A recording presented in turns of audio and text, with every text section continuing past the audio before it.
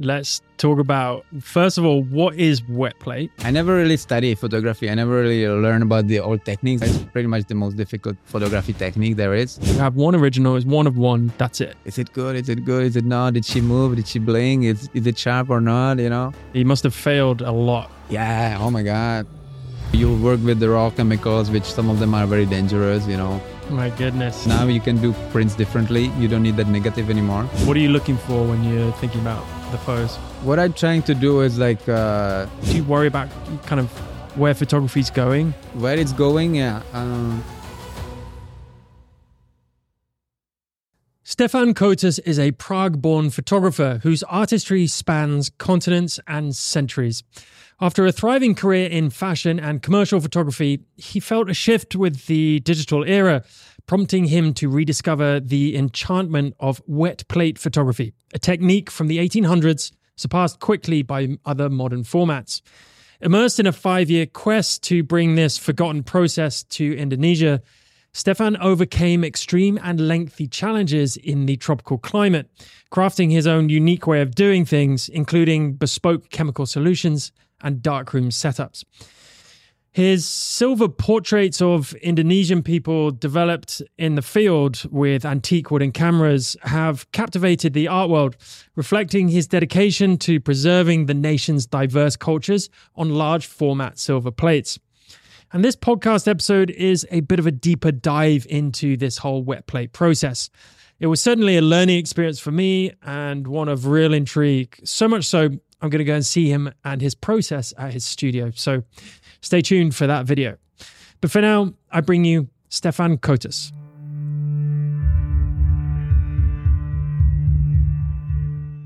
Welcome to the Mood Podcast. Thank you. Thanks Pleasure to have you here. Thanks for taking the time. I know you're a busy man and you live not too close to here, but appreciate you taking the time. I wanted to kick things off with, I guess, a way to kind of introduce yourself. We're going to talk about your uniqueness as a person and photographer, which truly fascinates me. But give me a background as to who you are in the photography space and how you kind of got into it. Yeah, so I've been doing digital photography since I was like 18, 19, for like last 20 years almost. I started as a travel documentary photographer, or I love traveling, that's how I started. Okay. So since high school, I've been like traveling around Europe. I'm from Czech Republic. So I've been like hitchhiking around Europe, and then I would be going to Morocco, and then I was like 18, 19, and I was thinking, I want to go next like big adventure, after I finish high school. And I was planning to go to Indonesia. I was like, that was my dream since a little kid. I loved traveling and was always like reading travel books and adventure travel kind of things. So my dream was Indonesia. So I started learning Indonesian language in Prague. That time, there was I just found like some little book, and there was one old lady who was teaching Indonesian language in Prague. So I phoned her that time. I found her in the phone book. She was very old. She was like phone book. Remember phone books? There was the phone book. Yeah, it was like great. It was 2003, 2004 when I came here, and so with her I got some private lessons. I started learning Indonesian, and through her actually help, I got into scholarship program through Indonesian embassy, and I got scholarship here. So I actually didn't come here to travel, and I just came here for a scholarship program straight away for 1 year in Jogja. And from there, I just fell in love with Indonesia. I started traveling constantly, just traveling around Indonesia, kind of like you do probably now. Mm. And started doing pictures and landscapes, and mostly travel documentary pictures, landscape people.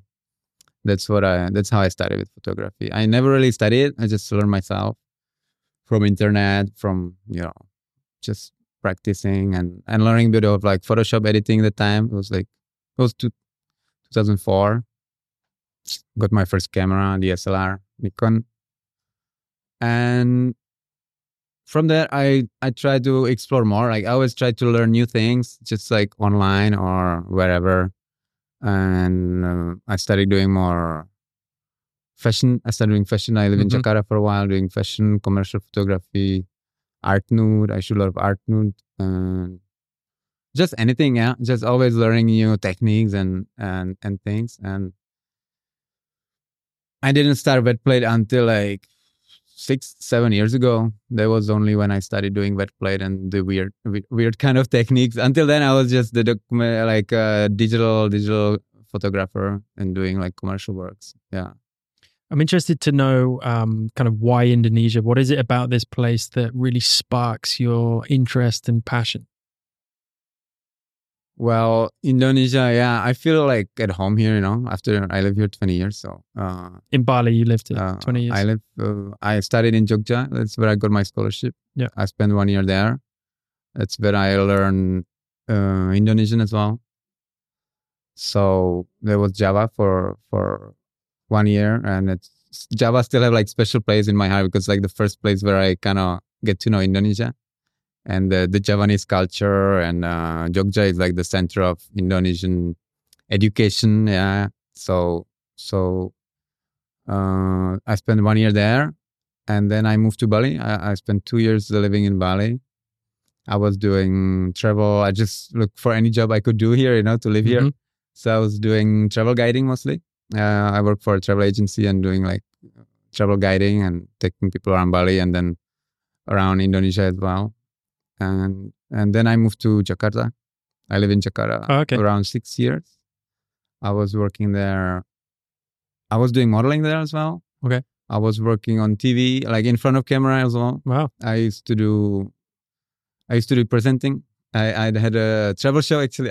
Did you? I had a travel show. I didn't know that on Trans TV. Yeah. Oh, cool. I did it's like a travel show for like Indonesian. Yeah, it's like Indonesian market. Yeah, we had like a Saturday morning slot, so I would be traveling. That's why I stayed there in Jakarta so long actually, because I like the job. So we would be shooting 1-2 episodes per month. I would be going around Indonesia and do a travel show.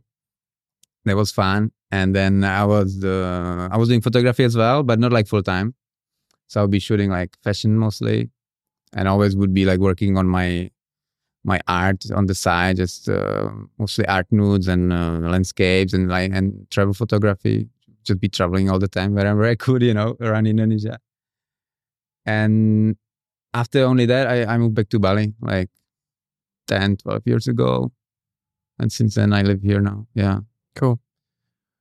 What is it? I think you. But I didn't answer that question. Yeah, why Indonesia? Yeah. I think I know the answer. I've done enough research on it. I think that's where, and we were talking off air, we have a little bit in common in that respect. The cultures here, the subcultures, the history, the diversity. Certainly with the people. Especially when you think of portrait photography, right? The fascination with the different types of people. I mean, I'm putting answers in your mouth, but for me, that's it. Is it similar to you? Is that where the interest? It's mostly the diversity, right? Yeah. For anybody who likes different cultures and traveling, like Indonesia is the holy grail because you get so many here, hundreds of languages and ethnic groups and cultures and all the religions, so many different landscapes, right? So especially in Southeast Asia, I think whatever any other country has, Indonesia has it better, Yeah. Like for me, there's no point go to Thailand and, you can find temples better here, or you can, volcanoes, jungle, go to Papua, you find, primitive tribes, Yeah. That's everything. So it does, yeah. And you can spend your whole life exploring it. I spent 20 years and it's not enough yet. Yeah. I love that about this place. So much, throw in the underwater world as well. That's some of the best diving in the world. The nature here is incredible. What is your favorite part of Indonesia? Oh, wow. That's a good question. I love Bali, obviously. I think close to here, Lombok is something that is still very untouched, and it still has so much potential. I mean, it's stunning. The people there are different, but extremely kind and very welcoming. Past that, I've been lucky enough to do a few trips to Raja, to Komodo, and they take my breath away. Those places really I love scuba diving. So if I'm traveling, I'm trying to combine both above water photography and underwater photography. Okay. So I'll, hopefully everywhere I go is both scenically beautiful, but also rich in the tapestry of the human nature and wildlife and everything. Indonesia's the best place for all of that, right? Yeah, But yeah, I'd Raja say Ampat is the best. it's just incredible. It really is, takes my breath away. But I could go back there every week if I could. Tell me about the journey from. We're going to get onto wet plate in a minute, because I think a lot of people don't know what wet plate processing, wet plate photography, however you want to label it, is. But tell me about kind of the journey to get up to that. How did you go from fashion photography, landscape, travel photography into finding this old, unique, wonderful process of photography? What was the journey?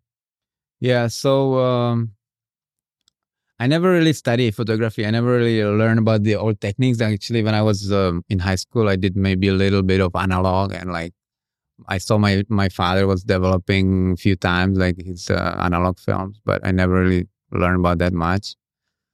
So I found it on the internet. I think my friend just sent me some video of a guy doing wet plate. Like it was like a YouTube video where he built his own camera in one day. He built a camera. He bought the chemicals, and like in over a weekend he would make like a wet plate shoot and wet plate image. And when I saw it, I was like, wow, oh my God, this is amazing. It was like, the picture was like so beautiful, and the whole process, like when you're making it and you're making it with your own hands, it's very hands-on technique, and the look of it is just so different. And then you see the image come into life in front of you, It's in your hands. It's a physical image. It's not like computer screen and electronic file, So that was the first time actually. And I was like, he was like, hey, you should do it. And I was like, fuck, no, I'm not like, this was like portrait technique. I wasn't really so much into portraits, Okay. Because it feels like kind of boring to me. Mm-hmm. Like on digital, I was shooting people, but not like specializing in portraits. So I was like, nah, not really. But then I kind of just keep thinking about it and learning about it a bit. And what I find out that when you shoot wet plate, it's very technically difficult. It's pretty much the most difficult photography technique there is, and it's very unique. And one of the uniqueness there is you getting tintype. You can shoot tintype. You can shoot a direct positive image. Okay. So stop. Let's talk about, first of all, what is wet plate, and second of all, what is tintype. Let's define those. Just for the audience a little before we continue about going into... Yeah, wet plate is wet plate. It's called wet plate collodion photography, wet plate collodion process. Yep. So it's basically one of the oldest photography techniques. So to understand what it is, to understand how is it so unique, we need to like understand history of photography. So do you know like how old is the history of photography? When is the first photography? 1820, 1822? Yeah, something like that. Like 1820s was like the first what we call a photograph. Yeah, basically made. There was like some what is photography? Photography is recording light on some light sensitive material. So since thousands of years ago, people knew the concept of camera, camera obscura, of pinhole camera. That's the effect when the light comes through the tiny hole and it projects the image from the outside world on the wall. Or there would be like one big room like this, for example, and we would just make a small hole in the wall, and you would project the world outside. You would project on this wall here, and smaller version of that would be the camera, right? Mm-hmm. Be like this room, just in smaller, and you put the lens, and you project, the light comes through the lens, and you project the image on the big wall. So people knew about that. They used it for drawing, to make more realistic paintings and stuff like that, or just to look around. There would be like towers in the cities, and people would just be looking inside what is outside, So there was a known phenomenon of camera obscura. But the question is how to record the light, how to record the image that was created through the lens. And for that, you need light sensitive materials. So during 17th, 19th century, people start knowing there's like some chemicals that react on light. Mm-hmm. And they managed to record some images, to put the light sensitive material on that plane. And when the light hit it, they would just record that image. But the problem is they didn't know how to keep it, because you would take that image out on the light, it would still be sensitive to light and it would just disappear. It would never expose and it would disappear. So they were fighting with that for a few centuries probably. And they needed to figure out how to develop the image and how to fix it. Fixing is when you actually stop the chemicals from react on light. So these images, these early images, they could record them, they would have them, but you need to keep them in the dark. And you could just show them to people like in a very dark room, just to look at it quickly, not to overexpose with light, and eventually they would disappear. Okay. But then came like the early 1820. It was the French guy who had this first picture, and he shot outside of the house. It was some kind of asphaltum. He used some kind of asphaltum that react on light. And that's kind of the first image that we know. And then the next technique was daguerreotype. There was an image made of mercury vapor and some silver-based chemicals. Like all these light-sensitive materials, like silver-based. And it was still very complicated. The exposure, it's very slow. These techniques the ISO is very slow. So you have exposure times in matter of hours or days, So with daguerreotype, there was mostly like minutes. You needed few minutes of exposure to create the light. And the next step was wet plate. And with the wet plate, it's basically kind of the first technique where we talk about like photography. That's when it become easier, much cheaper materials. And also they fasten the exposure times to a matter of seconds, few seconds or up to a minute. Yeah, depends how much light you have. And so it was 1853. Yeah, that's when wet plate comes to life. And the complexity of it is that you need it's called wet plate. It means that the chemicals are still wet. So you're working with the light sensitive chemicals. Okay. Which you take just on a normal plate, like size of your notepad there. You take aluminum plate or glass, which is like the vessel for the chemicals, and you pour liquid chemicals on it. You would pour the chemicals on it. It's a mix of collodium with salts. Oh, so collodion is a type of chemical. Collodion is just the vessel to bend it together. It's like a glue, let's say. Okay. You premix the collodium with cadmium bromide, and there's different chemicals, ammonium iodide, and there's few recipes that you can do. And then you dip it in a silver nitrate. So it's the mix of these two chemicals basically that make the light sensitive film. So when these two chemicals mix, they start reacting on light. So when you prepare this plate in the darkroom, you need to work in the darkroom.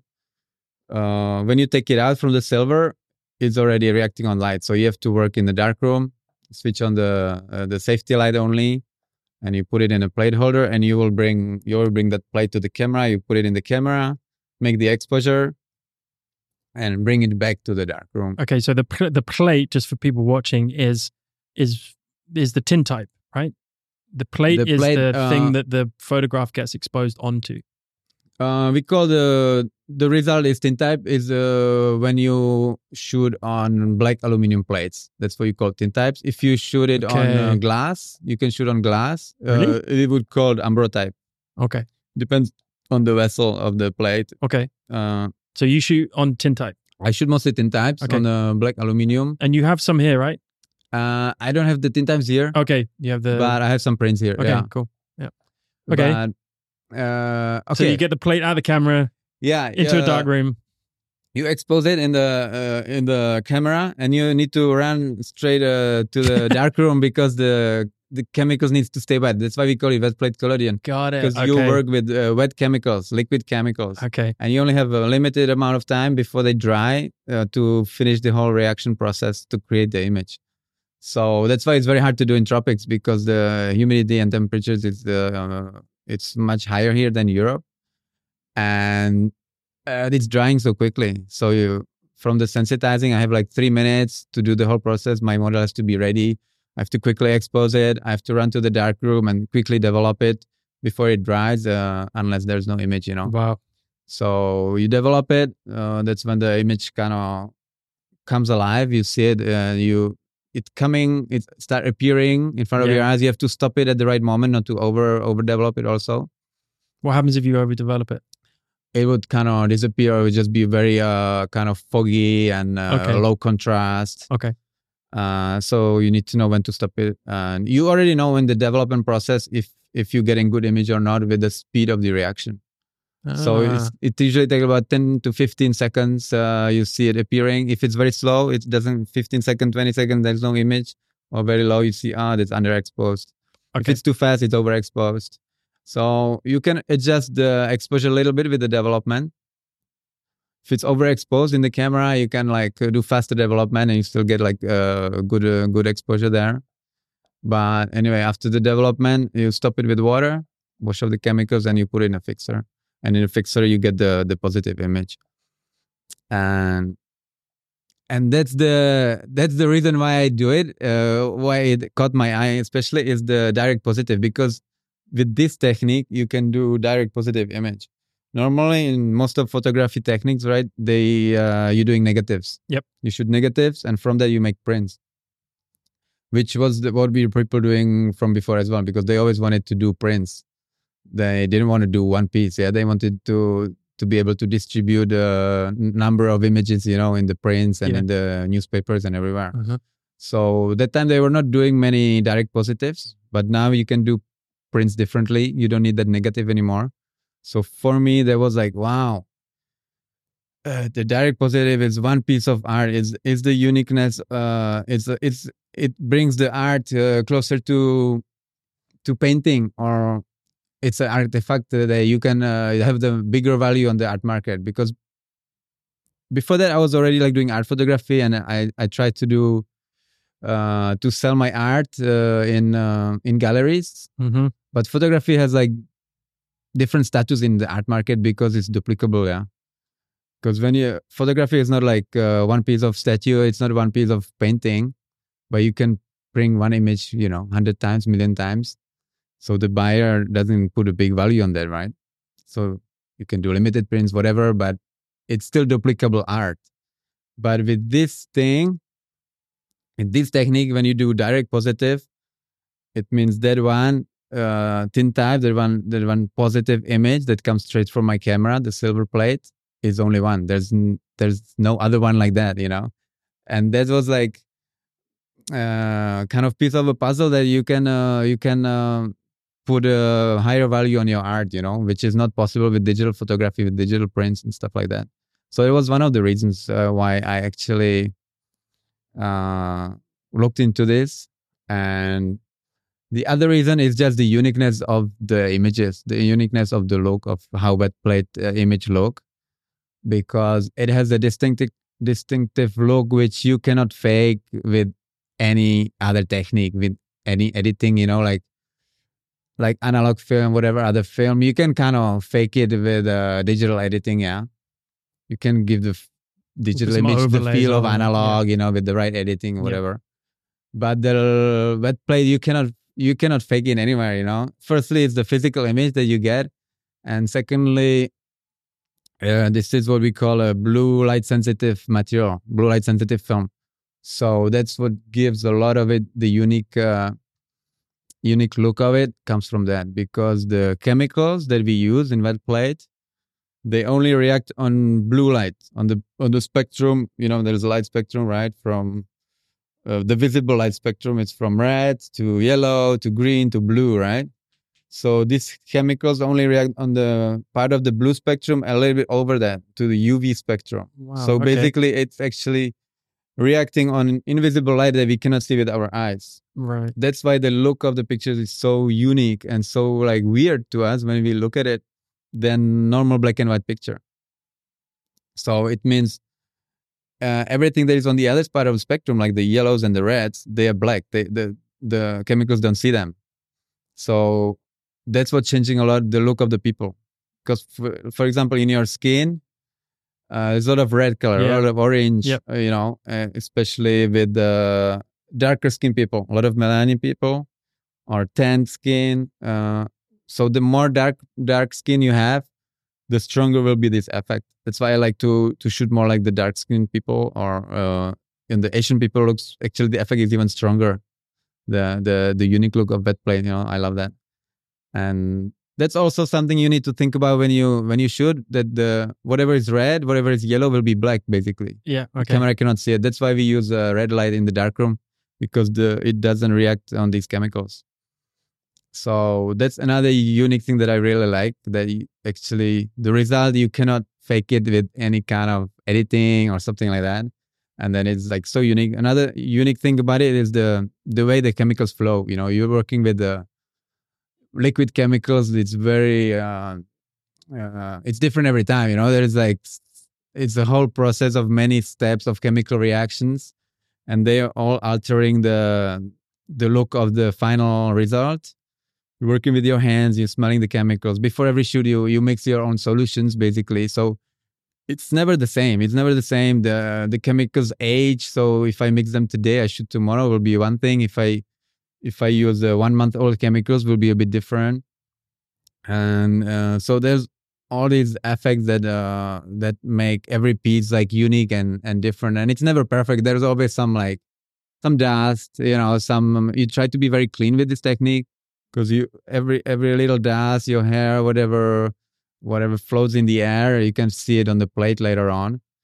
And you also the chemicals flowing. You have these edges. You can, if you pour the developer wrong, you will have like the stains of the developer and so many different things. My goodness, it's all these like chemical marks which make it. It's technically it's imperfection, but now and with the digital photography, we're so used to like perfect, sharp, crisp, contrasty images with vivid colors. So this is like so beautiful, when you actually see the imperfection, of these techniques. Absolutely, that the perfection of imperfection is now something that's sought after, and artistically, it's of value, right? It's something that isn't being done by millions of people with the help of digital cameras that spray and pray. They don't really think about the shots. I mean, I imagine with your photos, before you even press that shutter button, you are super prepared with obviously your darkroom and chemicals ready to go, but with the subject as well. I mean, how does your preparation get affected? Or no, I'll rephrase it. What is your preparation like with the subject if you've got them ready to go in front of the camera, or how do you get them ready? Is it just you've got one shot essentially? You can't take. Or can you take a couple and then go and develop them quickly? Or no, you do one shot per time. Yeah. So wow. It's a lot of preparation. Like I don't actually shoot too often. Firstly, it's very expensive. Every plate costs you a lot, especially here in Indonesia where I'm importing most of the chemicals, and it's just to get the chemicals, it's very hard. It's very hard. In Europe, US, you can buy them in a shop. I mean, it's not too many shops anymore who sell it, but you can still get them. Here is nothing like that. So I cannot buy the solutions. What I do is I get the raw chemicals. So actually, what I had to learn here to do it here, I had to learn to mix the solutions also. Which is the whole next like profession, like chemistry. Did you know anything about chemistry before this? No, I hated chemistry. Yeah. I hated it in high school. My mom was like, "Wow, what are you doing now?" Because I was always like the worst in chemistry, and I'm surprised I don't enjoy it, but I kind of learn what I need, and it's become interesting, right? But it's very hands-on, but there was another actually thing that I had to learn to do it, to successfully do wet plate in Indonesia took me 6-7 years to where I'm now. Very slow progress. And it's a lifelong project. Like it's so many things. Every shoot, I see some problems and you try to solve them. And It's like never ending problem solution, solving. But yeah, so before every shoot, you need to mix your own solutions first. So Okay. you work with the raw chemicals, which some of them are very dangerous, flammable, explosive, very poisonous, cancerous. You have to be very careful with that. It's another thing. And Just a small thing. So you need to get your chemicals ready. Another thing is the shoot itself. When you shoot models, when I shoot my portraits, I teach the models about the process, how we do it. I have kind of like a routine now, but it's very different from a digital shoot. It's very slow process. I always tell the models to be patient, just kind of expect you'll be doing a lot of waiting, a lot of sitting in one pose, because first thing is the styling. Yeah, you pick the styling. I kind of do that ahead. I know what I want to do. What kind of costume? If I do a lot of traditional costumes, right? So we prepare the costume. I usually have a stylist. We do the look, yeah. But then we pick the pose, yeah. With these old techniques, when you look at old pictures, it's always very simple, actually, very stiff poses, yeah, because it's long exposure. So you cannot do you don't have much choice with the pose. It have to be very steady pose, which the model can hold for at least few seconds, That's why you do neutral expressions usually. You don't do smiles much because it looks unnatural when people hold a smile for 5 seconds, It's like, so you do very... And there's moving and... You do usually very neutral expressions and the thing, the hardest thing is to get a sharp image with this technique, because to do my exposures are around 3, 5, 7 seconds, depends on how much sun I have, because the ISO of the chemical is like 1.5 or something like that. So it's like, let's say 50 times less sensitive than ISO 100. Yeah, it's very slow. So in here, when it's sunshine, when it's full direct sun, I get around 2-3 seconds. Okay. If it gets cloudy, it's like 5-6 seconds. I just look at the sky. I know, you cannot measure the light much. You don't measure the light. There's no light meter. I was going to say no light meter. You don't have a separate light meter or anything? Yeah, because it's react on the UV light only. So it's not really a light meter for that. So I just kind of know by practice now. You just look at the sky and you kind of guess the exposure. And then you said in the development process, you can kind of you guess immediately I need to develop this a bit faster or a bit slower. Sometimes you would, I don't do it anymore, like test play to check the light, because I kind of know, but you cannot measure the exposure much. It's by experience, basically, which takes some time. I was going to say, you must have failed a lot. Yeah. Oh my God. Hundreds of plates at home, which are... Wow. But it's not only about the exposure, it's the easier thing. It's mostly about the chemical combinations and recipes, and because you get 5-6 chemical reactions, which needs to successfully create the image. And if there's one problem, you don't know where it is, or it's sometimes hard to find where is the problem, which reaction is the problematic one. So you just do constant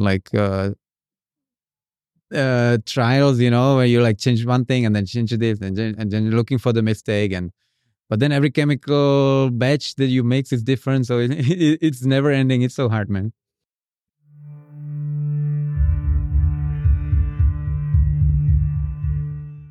Hi everyone. Before I let you continue with the podcast, just indulge me for a few minutes. I want to briefly talk to you about my new brand, E033.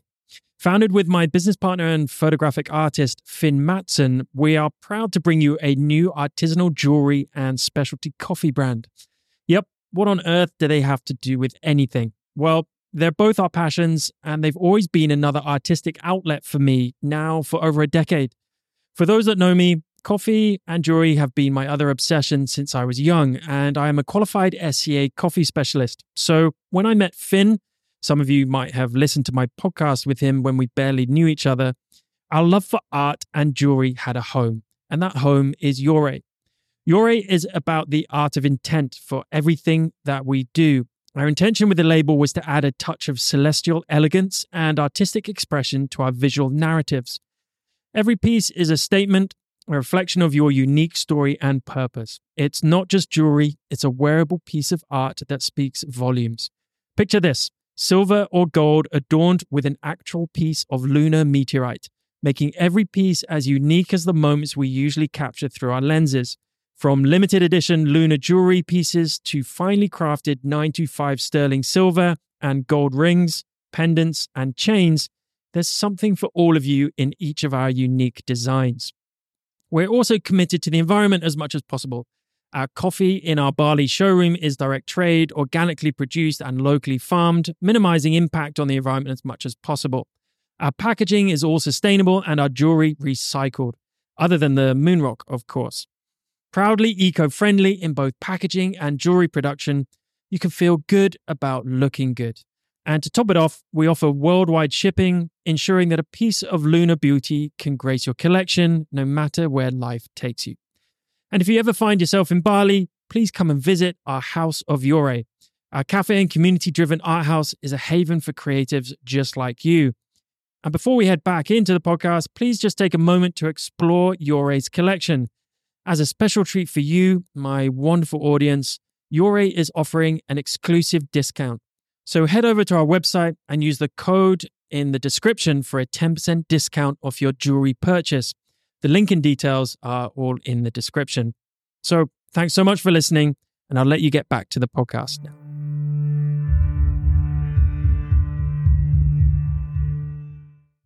Tell us a bit more about the camera then. So when you've got the subject ready to go, you've briefed them. What it's a large format camera, right? What is the let's size get to the shoot. Like when I get the model, I style up, then I will sit her, I will pose her. So we decide what pose we're gonna do, what angle.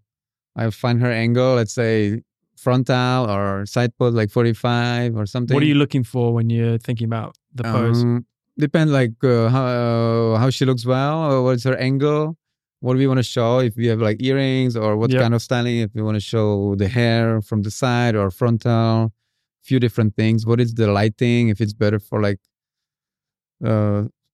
side light portrait or top light portrait, or what? So your intent with the pose is get the person and get some kind of visual story with that person, but it's more about the traditional clothing, or what is the purpose that you're trying to get with what I'm trying to do is like cultural portrait, like traditional portraits of Indonesian ethnic groups. That's basically what I focusing on. So I'm showing the costume. I'm showing the costume, the look of. I want it to be like when let's say I shoot Balinese girl in, could be wedding costume or dance costume. It should show in one image to have like, okay, this is Bali, I look for models also in that way, like to have the Balinese look, different from Javanese, for us, if you live here longer, you can tell the difference of Balinese, Javanese, Sumatra, of course, Papua and other ethnic groups, right? So try to look for the typical face of that ethnic, but okay, when I shoot, like you get the pose, and then what is very hard is the camera. The camera is big, it's a large format. It's big, it's heavy, it's sitting on a tripod. It's very hard to frame it, to get the level, to get the height of the camera, to get the angle to the model, because you're looking at it on the ground glass. That's like the ground glass at the back of the big camera is the glass where the image is reflected. Mm-hmm.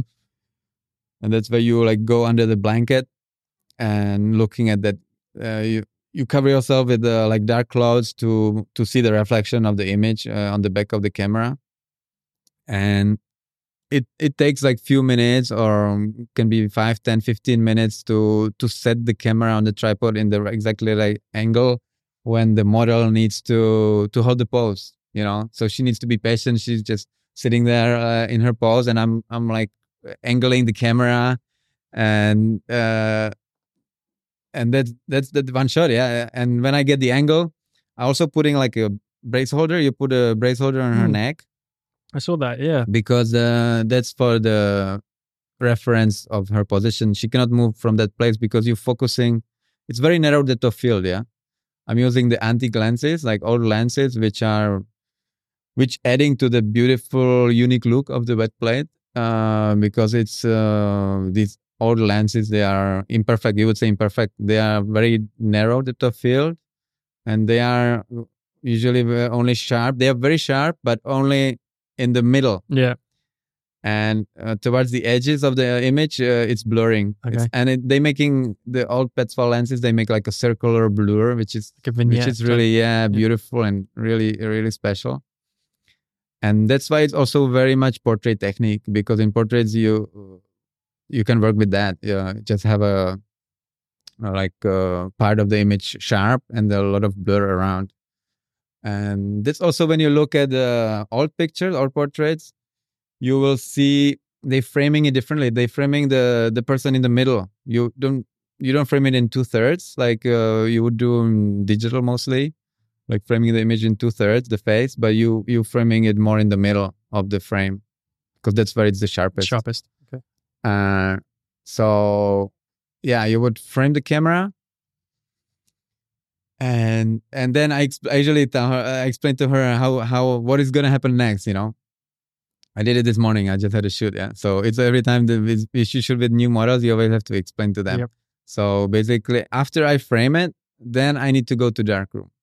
Then I need to go to darkroom to sensitize the plate. That's when I'm doing the puring and dipping in the silver. That's when you're creating the light sensitive film. And it takes me like 5 minutes in the darkroom to prepare the liquid film. And because it's wet plate, I only have like, I told you, 3, 4, 5 minutes before it dries. So when I come off the darkroom, everything needs to be very quick, It's like, like one step after another. So I prepare her first, when I come out, you need to be sitting here with the brace holder, get your position very quick. I quickly refocus the camera, and then I put the plate on the back of the camera. I close the lens. Because how we do exposure here, there's no shutter, Mm-hmm. There's no shutter with the old cameras, because there's no long, fast shutter speeds. It's very long shutter speed, right? So you only do the exposure with the taking of the lens cap. Okay. That's how you let the light in. Okay. Because there's enough time. So I take off the lens cap. That's where the exposure starting. The lights start coming into the camera, and you just count. I just look at the sky. I see 3, 4, 5 seconds, how much I need. Amazing. I tell her, okay, freeze, don't move, open the lens, I just count. And she needs to be frozen. She cannot blink, she cannot breathe. Like I tell her just to totally freeze if possible. And then when I cover the lens back, we're done, and we need to rush to the darkroom to quickly develop. Wow. Because the plate is drying, the clock is ticking, so I need to develop it. And then when you develop it, you see it looks like a negative image basically first. And then you put it in the fixer where you wash off the unexposed silver, and then you see the clear positive image. Yeah. So if that doesn't come out as expected, you just do it again? Yeah. Yeah, okay. Exactly. That's why you do a lot of preparation. You just do a lot of briefing. Yeah. You make sure you like what you see. You make sure the styling is good. You make sure the angle is good, because every image cost me, I counted it, I think like $20, $30 for one plate, just for the materials, And the whole process is like 20 minutes usually. And are these so if she moved, if she blinked, yeah, she owes you $30. Yeah. Are these clients paying you for these generally these photos, or is it more of a personal passion thing? It's more personal. I like to shoot personal images. Yeah. I don't do many private like commercial portraits. I don't focus on that. But sometimes people want it and I do it for them. I shoot it, but firstly it's difficult because people see my images and they love them and they think, oh, I want to do this. It's so cool. But they don't know how they're going to look. It's changing the look of people very much, So it's not guaranteed, especially for girls, that they will like how they look on it themselves, Because because it changed their skin, and especially with girls, it's bringing your imperfection more, not making you more beautiful. It makes you more ugly. Your wrinkles come out more. Every spots on your skin, freckles, makes you look older in general. Like the whole look of that image is like old school, yeah, and it it in general makes you look a bit older than you are. With guys, it's actually better. Like guy portraits with this technique, you look kind of more cool and rigid and like more. It brings some character out. Okay. So, but it's kind of tricky with the people, and then I don't want them to be unhappy with the picture, and then they have to pay me, and then they don't pay me. I lose a lot of money and time, Yep. So I don't focus on that. I focus more on my art. But I do pride portraits once in a while also. Can we see a couple of your images? Yeah. So I love the look of them, and what sparks my interest about this is just the authenticity of it. And when you said it's like more like a painting, I mean, just you explaining that process from start to finish it's just like a painting, right? It's you put a lot of focus on one frame. Yeah, and it's so manual. Everything is so manual. Right? Yeah, you are creating from start to finish. I have like these few postcards, which is some of my like favorite portraits from recent times. Oh. And behind every good one is like 10, 20 bad ones. Well, that's even with me in digital photography. Yeah, I can't imagine. Yeah, it's gorgeous. I love just the tones. They're just so nice. Yeah. What is this border? This kind of these are the imperfections you're talking about. That's like the flow of the chemicals. You can see this is when you're pouring the plate. That's how the chemicals flow around, and then they don't always reach the edge of the plate. So that's what creates these borders. But that adds so much character to the image. Yeah, I kind of actually you can do it perfectly, but I don't worry about it much. I kind of want to keep it around there because from there you can see it's a wet plate as well. That's and fucking then you have insane. Like different marks. Like so you can see cool. sometimes the developer flowing if you make a mistake. Yeah, you can see her a lot skin of dust and well. scratches. Yeah, I love that. But it's very nostalgic. Yeah, it's because the look of it is just so unique and beautiful. But yeah, you would need to. It's so different. That's why I like to do like BTS, like videos to people to see what our eyes see. The reality. And then what the wet plate camera see, because it's so different, Wait, why? This is color. This is a different technique, yeah. And I see what you mean here by the kind of this blurry vignetting on the lens. Her face is sharp, but everything else is. I mean, maybe she was moving a bit, but that might be the lens. This was actually pretty long exposure. I always wanted to have a picture of like girl carrying water, because like a common theme from like 19th century. Or early 20th century Indonesia, when like there will be women work to like carry water. It's like common shot. You can see like women with the water vessels. So I was trying to shoot this, and finally I get it with Lola. I love this picture. Some of my favorite from recent time. It's very hard. It was already dark. It was afternoon. It was like 7-8 seconds, but she held it still like very well. It's very sharp, and it's not easy because she has to balance the vessel. It's heavy, It wasn't full of water, but it's still kind of heavy, and it's hard not to move, For people watching, we're going to put these on the screen. For people listening, we'll put the link to your site. So it's only part of the story if you only listen. Right? Yeah.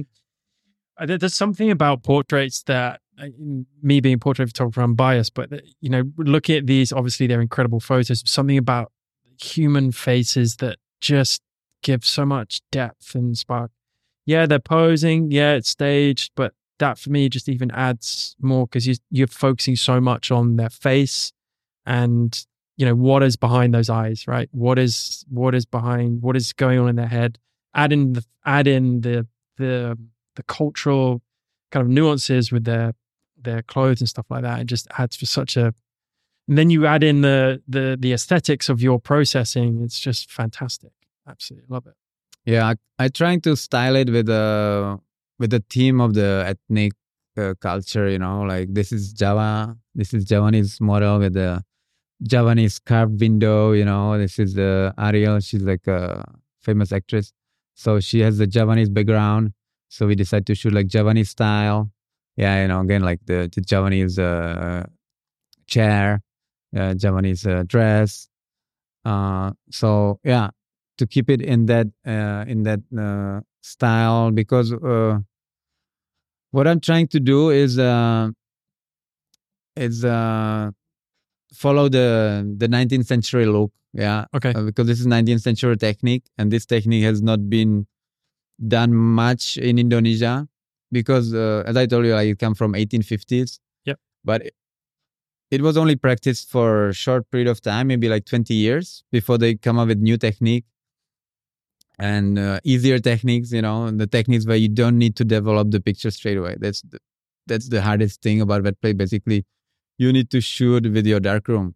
You cannot just go in the field and shoot and develop it next week or next month.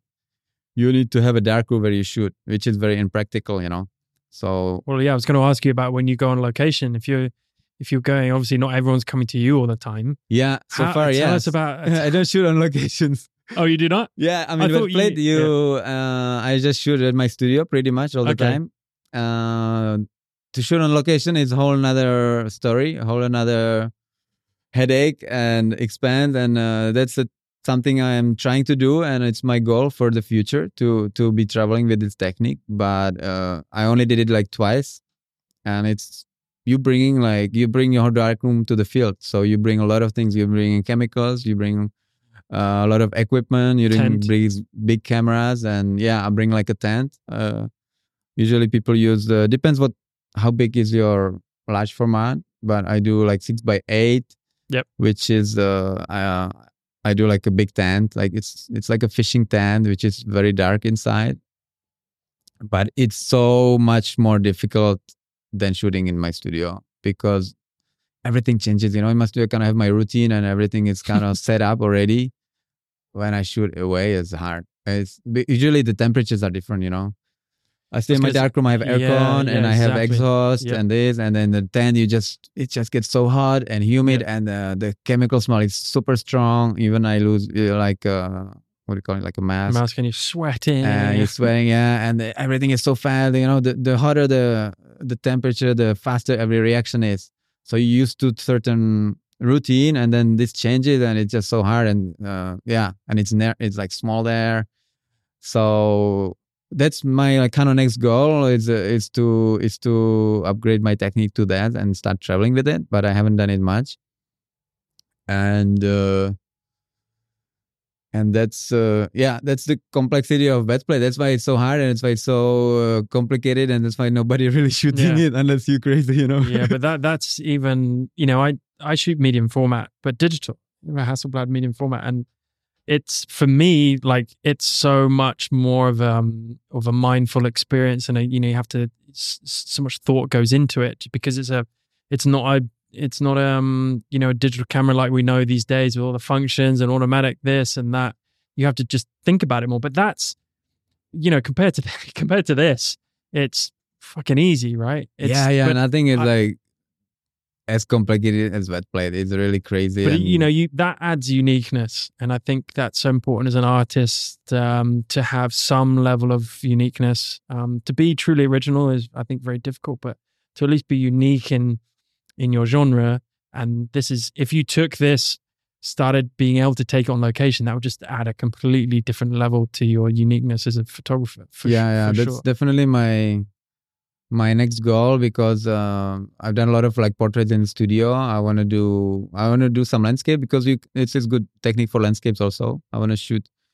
One of my next dreams is to go to Java and shoot the old temples, Java Hindu temples, and just go all around Indonesia.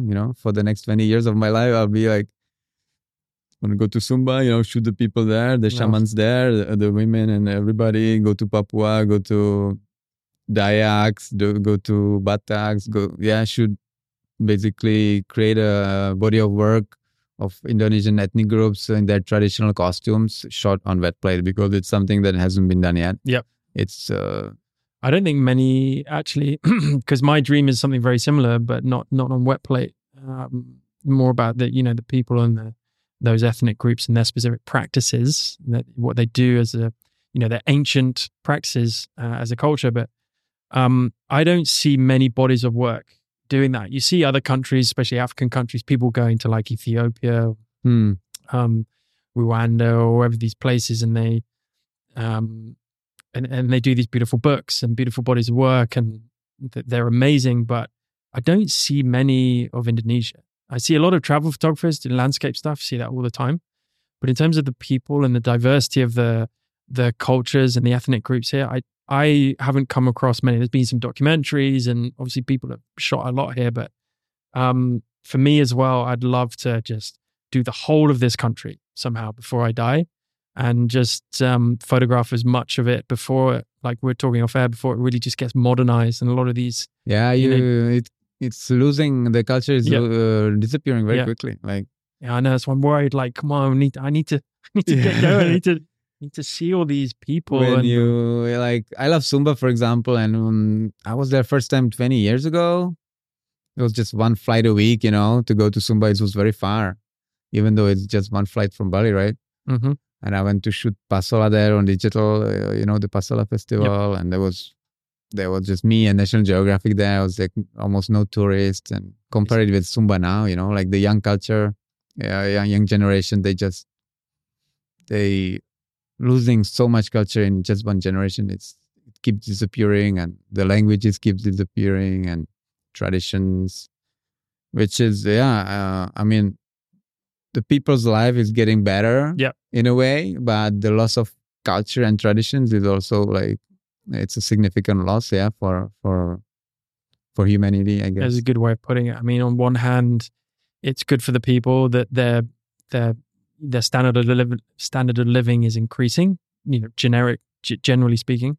But for us and for just depth of humanity, right? We want to be able to have these cultures still around and celebrate them and experience them. And that's what travel's really all about, right? Traveling and experiencing different cultures. And if they all get eroded and they all end up, TikTok generation, then I don't know what is left for society. How do you, with your kind of 1850s methodology with photography and, wanting to preserve that way of photographing, do you try and translate that into the modern world in terms of, I know you're obviously active on social media and you're trying to, certainly do BTS and maybe educate a little bit more about this process.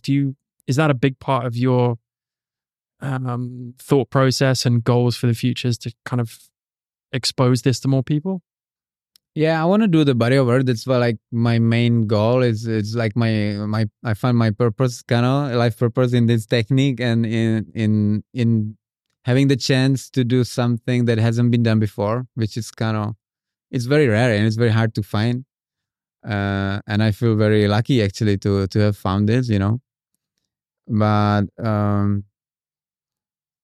so what I want to do is try to shoot as many ethnic groups and cultures of Indonesia on this medium over the years. And that's going to be, every trip out of my studio is a big trip. It's an expensive trip. It's like, just imagine bringing like 200-300 kilo of equipment and chemicals to like Sumba and be there probably like a month and try to get like 10-20 good plates, that's like, it'll be like old school expeditions, and the old school photographers in 19th century go in the Wild West, in the Wagon, and just go from city to city and try to sell some images to people. So that's what I want to do. And what did you ask? What I want to... What I'm doing with it, I'm doing prints. I'm starting to work with galleries. Cool. I sell prints in the galleries. I do sell the originals also, the tintypes. Sometimes, not too many. But I'm trying to make it profitable to get the money going, so I can just keep doing that. So I'm selling the original tintypes also sometimes, but they are quite expensive, and I feel sad sometimes to let them go because they're so special. Yeah. There's not many photographers in the world that do wet plate, and most of them, not everybody's selling actually the originals, the tintypes also. Because it's like the one asset, piece, right? it's the baby, You could keep that for 20 years and imagine the value of it. And that's another thing about it. The wet plate image or the tintype, it's the most durable form of image that we have until now.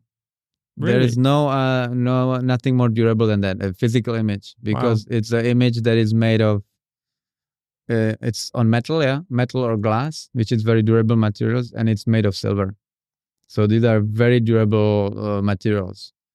If you compare it with the prints, right, on a paper, with ink or something, like your prints will fade in 10, 20 years. They will, unless you keep them in some super good archives with no humidity, maybe 100 years. But the original tintypes or the glass negatives, they should last hundreds and thousands of years. So like when you look at the old pictures from 19th century, they look the same now as they looked before, and they will probably keep looking that way for many hundreds of years. Like famous tintype is the portrait of Abraham Lincoln, for example, from US. Okay. Or there's few like famous tintypes that has been done, and you can still look them up in some archives or museums. And what is interesting that until now, like governments, they're using this technique to archive like very important documents on this medium, because it's very, very durable form of image, comparing to any prints or anything. So that's another level of that is interesting. Yeah, but I'm trying to do prints also, because like, I have the direct positive from the camera, right? But it's a small image. It's as big as my camera, because you do it on the back of your camera. So as big as your camera, that's the size of your tintype. So, which is kind of small to put on the wall. Yeah. So I also do prints, and I like to do different kind of prints, like on like handmade papers. I use a banana paper. Cool. I have some new papers now I'm trying now, and do like the classic printing techniques, not just like digital prints, but I've just recently been doing like gum oil prints and cyanotype prints and maybe silk screen, and just different types of contact printing, which is again handmade, because my images are handmade. So I just want to, when I make a print, I also want to make it like the old school, like craft kind of work of art, not just a digital print. Yeah. So how do you get it from tintype to digital print? Is it just as simple as scanning? I just scan it. I scan it with a digital camera. Okay. I have like a setup for that I do, because it's very reflective. I should bring you the tintype, but I didn't think about it actually. Sorry, because the tintype is it's very reflective. When you look at it, it's on black aluminum, and the image is made of silver. But it depends on how the light reflecting on it. You see it a bit differently. So it's very reflective. So I have like a setup that I do not to get the best out of the image. So I scan it with a digital camera, and then I have big digital file which I can print easily. Or for the contact printing techniques, you can now do digital negative. So you just print it on a transparent sheet. You flip it in Photoshop to a negative image, and you print it on transparent sheet. So you get coded digital negative. So it's you can make any size. You can make big ones. So you can make big contact prints from that. Got it. So that's why I can shoot the tintypes. I can shoot the positives, because before people were focusing on getting negatives and making prints of that. But now you can get negative the other way. So how do you fund this? I mean, you still do commercial photography work, right? Is that something that's... I don't do it as much anymore. I used to do commercial digital for a long time. I used to do a lot of fashion and resorts in Bali, lifestyle. But I never really liked it so much, Like I always like to do my own project, my own concepts and art direction and everything. But so I do it less and less, and just, I don't know. I just try to, when I have money, I spend it on this, And then sometimes I start selling prints. Sometimes I make money from selling prints, and just try to make the ends meet and keep going with that. And it's kind of slowly getting bigger and bigger, but basically I'm still at the beginning. Like for the last 6-7 years, I've been just learning the technique actually. Just like last year, I would say I learned this technique to be confident, to be able to produce the good quality of image like steadily, to be able to keep doing it and in a good level of quality, the image.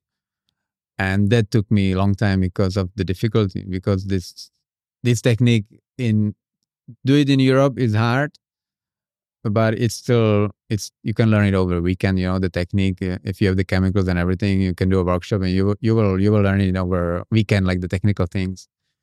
But to do it in tropics, it's just a whole different level. It's the humidity and the temperatures here just make it impossible. I had to come up with with new like chemical formulas and change the process of the whole reactions to make it work here. That's what took me so long, and that's why nobody do it here, because it was like considered like pretty much impossible or very, very hard, and you cannot get the chemicals, so it's just constant. You just constantly have some headache, with this, and then you shoot for a while, and then your chemicals are finished, and then you try to get more chemicals, and you cannot find them, and you cannot ship them because they are dangerous, so nobody will ship them to you from abroad. And if somebody will ship them, they are fucking expensive, because it's just import, and you have to pay tax in Bali, which is huge. So, I'm just a bit crazy. So I kind of managed to kind of get where I am because I just kind of fell in love with it and just really keep pushing. Well, it must be very rewarding to go through all of that, not to mention what you have to do with on location, but with the subject or the processing, the whole production value, just the whole thing to get one shot. It must be very rewarding when you get amazing shots like this and you see it on the tintype. It must be extremely satisfying. I love it. It's especially the moment in the darkroom when you're developing it and you see the image come alive. Literally appearing in front of you. And then you put in a fixer and then you see, is it good? Is it good? Is it not? Did she move? Did she blink? Is it sharp or not? It's amazing. Like, it's different than working with digital medium when you kind of looking at it on the phone screen or a laptop, right?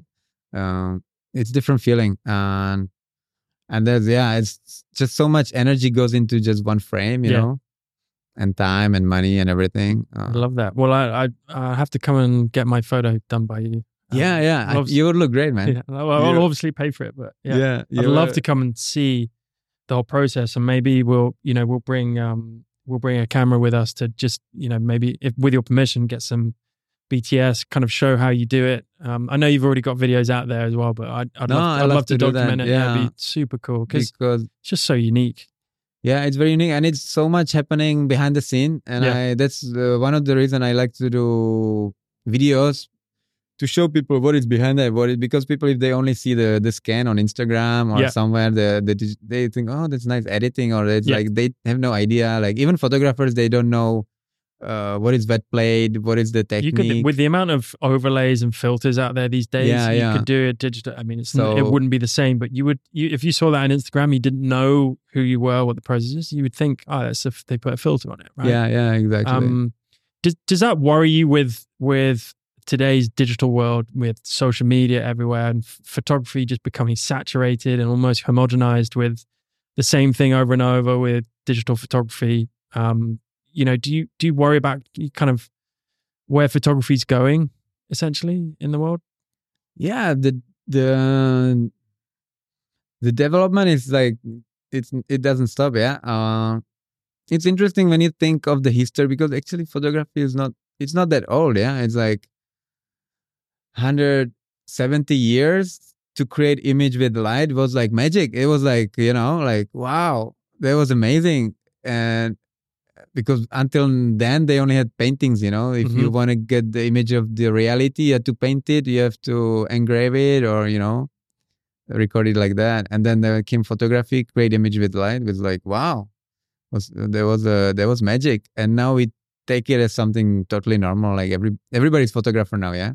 150 years ago, the early photographers were scientists, like chemists, scientists. They were not nothing like a photographer, right? Yep. And they were like inventors, yeah.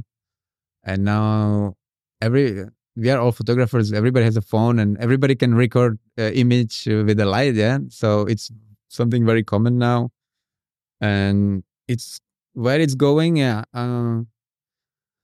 The AI and everything, I'm not like too much in touch with that, but it makes me even more happy that I have this technique and doing something different than electronic image, because I think just with the development of digital photography, the value of the craft came down so much, right? Mm-hmm. The accessibility of the technique, of the profession, and the value of that is decreasing, right? With how easy it is. If you shoot on digital, you don't care about the image will be there. Yep. You like me, I'm worried. Like every image, will it be there? Like will it be okay? Will it actually appear or not? With digital, you don't think about that. So the accessibility of the craft is much easier, and with AI, it will be even more. I think the photography profession will slowly lose the need. Yep. A lot of clients will just type, "Hey, I want a girl with a sunset with a cocktail," and the AI will do it. Yeah, especially those lifestyle kind of photography genres. Yeah, I think I don't know the way you describe this process. I think of NFTs being kind of the opposite end of the spectrum, but linked, because NFTs, you kind of got this. It's non-fungible, right? This is non-fungible. You can't copy that, right? Unless you scan it and it's still not the original. You have one original, is one of one. That's it. Yeah, right? yeah. That's the great thing about the tintype. Yeah. So I think that's. But what is NFT? Actually, I don't really know, because everybody tells something different. Is it like one unique digital file? Correct. Yeah. One unique digital file. If you sell it, you don't own that anymore. So you sell it. I sell you an NFT. You have that one and only digital file of that image. So it's. But at the same time, like. Because sometimes people say, "Hey, you should do NFTs," but I don't really understand this. But you can do like one, or you can do like 10,000 as well, or not? Or yeah, you can do multiple ones, but each one has its own specific. Okay. So it's up to you. Traceable identity, right? So it's not replicable. You can't replicate that one that you've bought. So it's very. And if people are telling you to do NFTs, I agree with them, because this is essentially a physical form of NFTs. It's one of one. It is unique. It's like painting. You can't swap another one for the same one. So, fascinating. How do, if people want to get into this, where would they learn? Is it just a YouTube thing? Do you offer education, like workshops or anything? How can people learn if they go, "Oh yeah, I'd love to try this"? Where do they start? The best to learn wet plate is, I would say, Europe, US, Australia. There's photographers who do wet plate. It's mostly like hobby photographers, not everybody doing it like professionally. There's not so many, but there are like some really great, like usually mostly portrait photographers or some landscape people who like specialize in that. But you should do a workshop.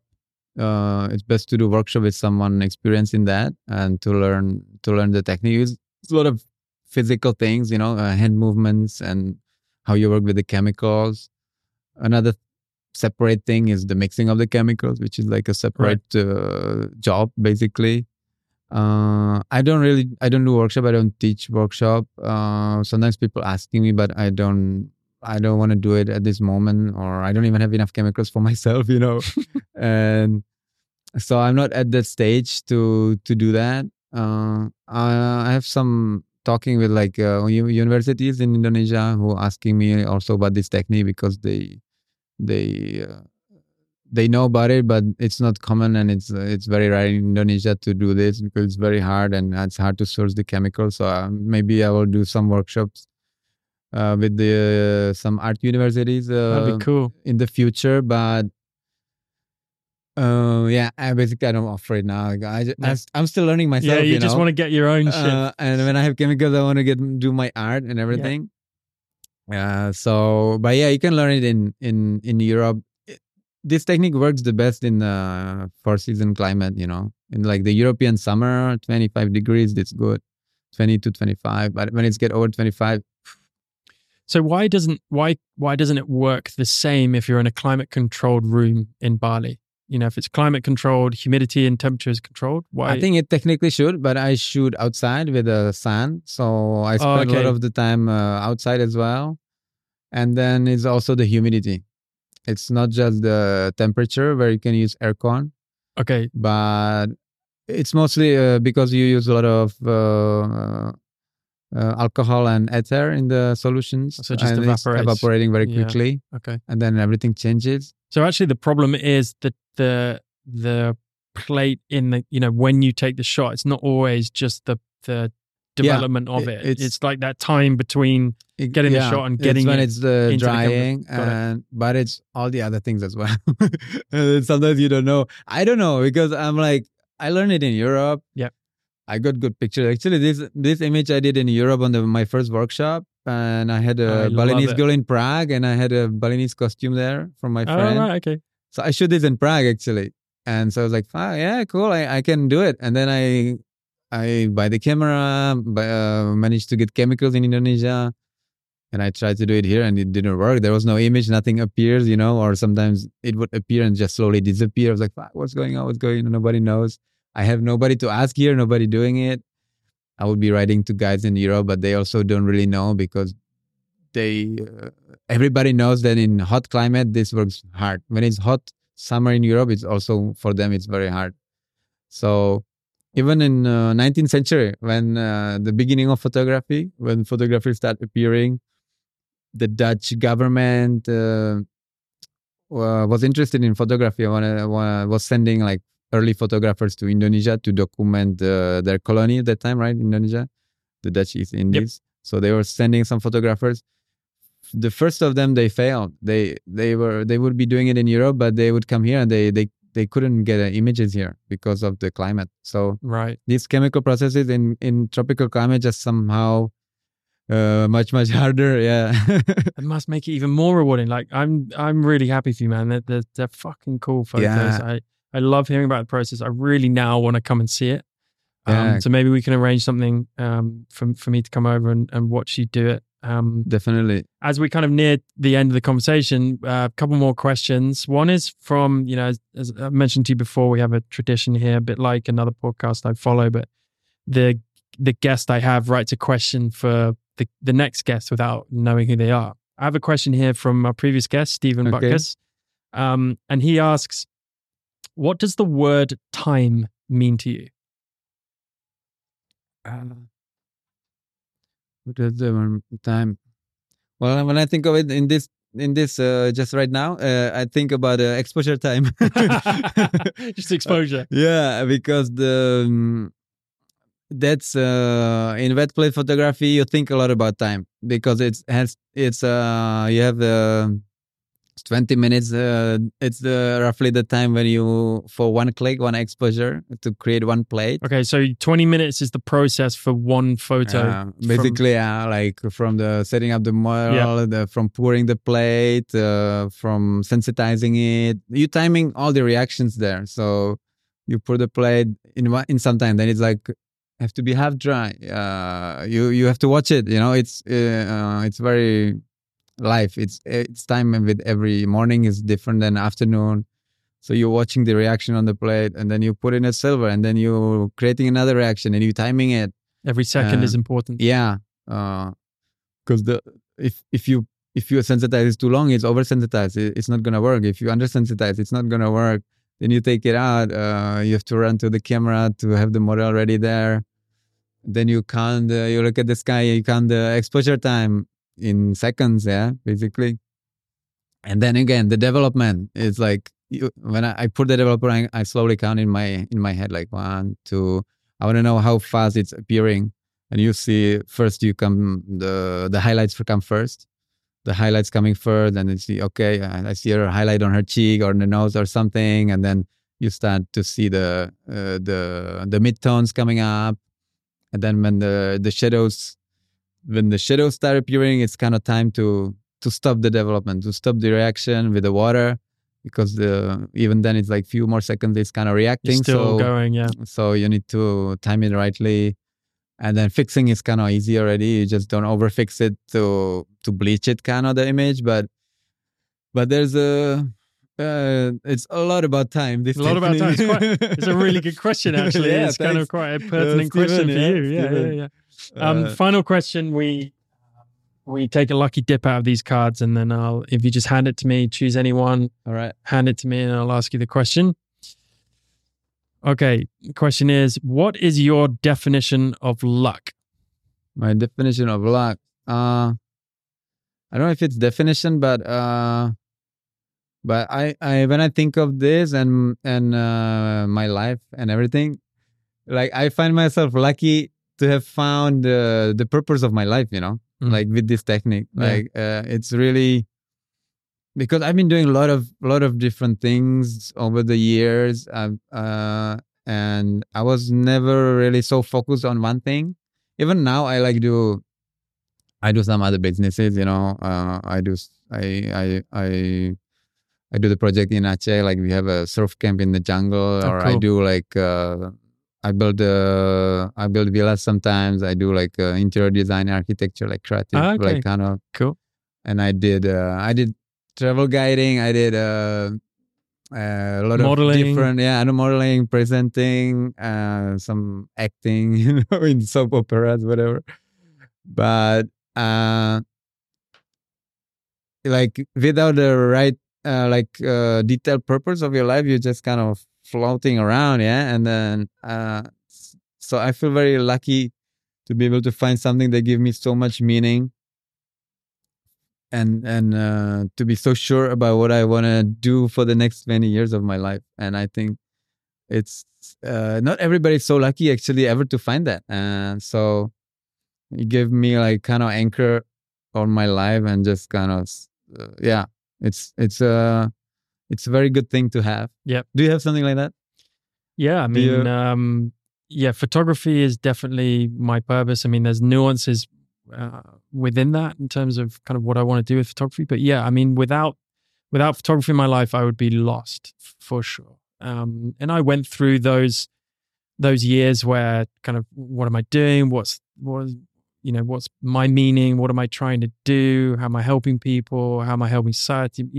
Kind of going through that process of finding a purpose. Yeah. Photography came along, and that was just it, I love doing this, actually. I love podcasting. It's becoming much more a part of my purpose. It's not about the podcast. It's more, and we were talking about this before, just sitting across from another person, artist, whatever you want to label them, and just conversing, right? And talking. And in today's world, I think that I say this all the time, people around me get bored of hearing it, but the art of conversation, just being able to have those social skills and talk about something that maybe you not know about, and listening properly, and just being able to have a decent conversation for 10 minutes, let alone 2 hours or something, is so lost, especially with, I guess, the younger generation, or the more digitized generation, because they're all just stuck on their phone, right? And we all do that to some respect, but this is certainly grown within my photography world as a bigger purpose, for sure. So I think the world needs it. So yeah. Thanks for having me, and like be able to like talk about this. I love it because I love what I do. I don't actually get to talk about it too much. Brilliant. I love what you do, and speaking of luck, I'm extremely lucky to have you here and be on the show. I hope everyone's learned something and been exposed. I mean, I knew of wet plate photography. I just didn't know about it, if you know what I mean. So I've learned a hell of a lot. So thanks for educating me, educating us, and it's been an absolute pleasure to have you on the show. And I look forward to coming to your studio to actually see it. Let's do a portrait, and it's so interesting, the behind the scene of that, and see everything with your eyes. You will see how the image is made. It's very interesting. Well, until then, thanks so much. Thank you, Matt.